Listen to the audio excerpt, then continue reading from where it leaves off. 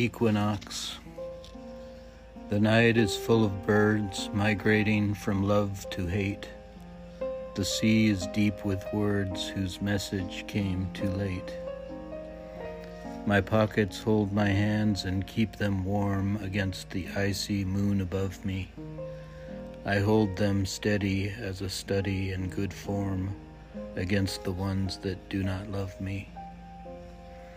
I do not count of days I do not know, but only reckon the fullness and the lack of everything my hands let go that night would not give back. Take then this emptiness I sing into the night like music in my sails. Let love and hate undo everything like a hammer pulling nails. And let the night come down like a hammer.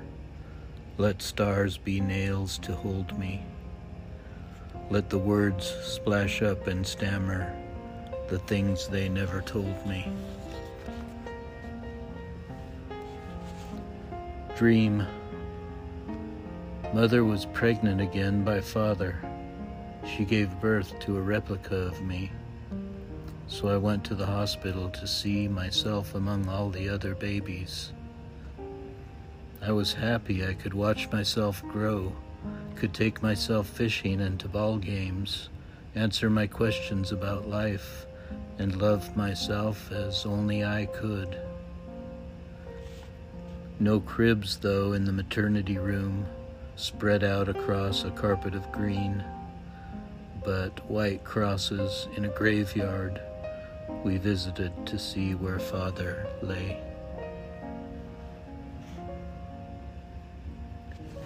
Madonna of the Sirens.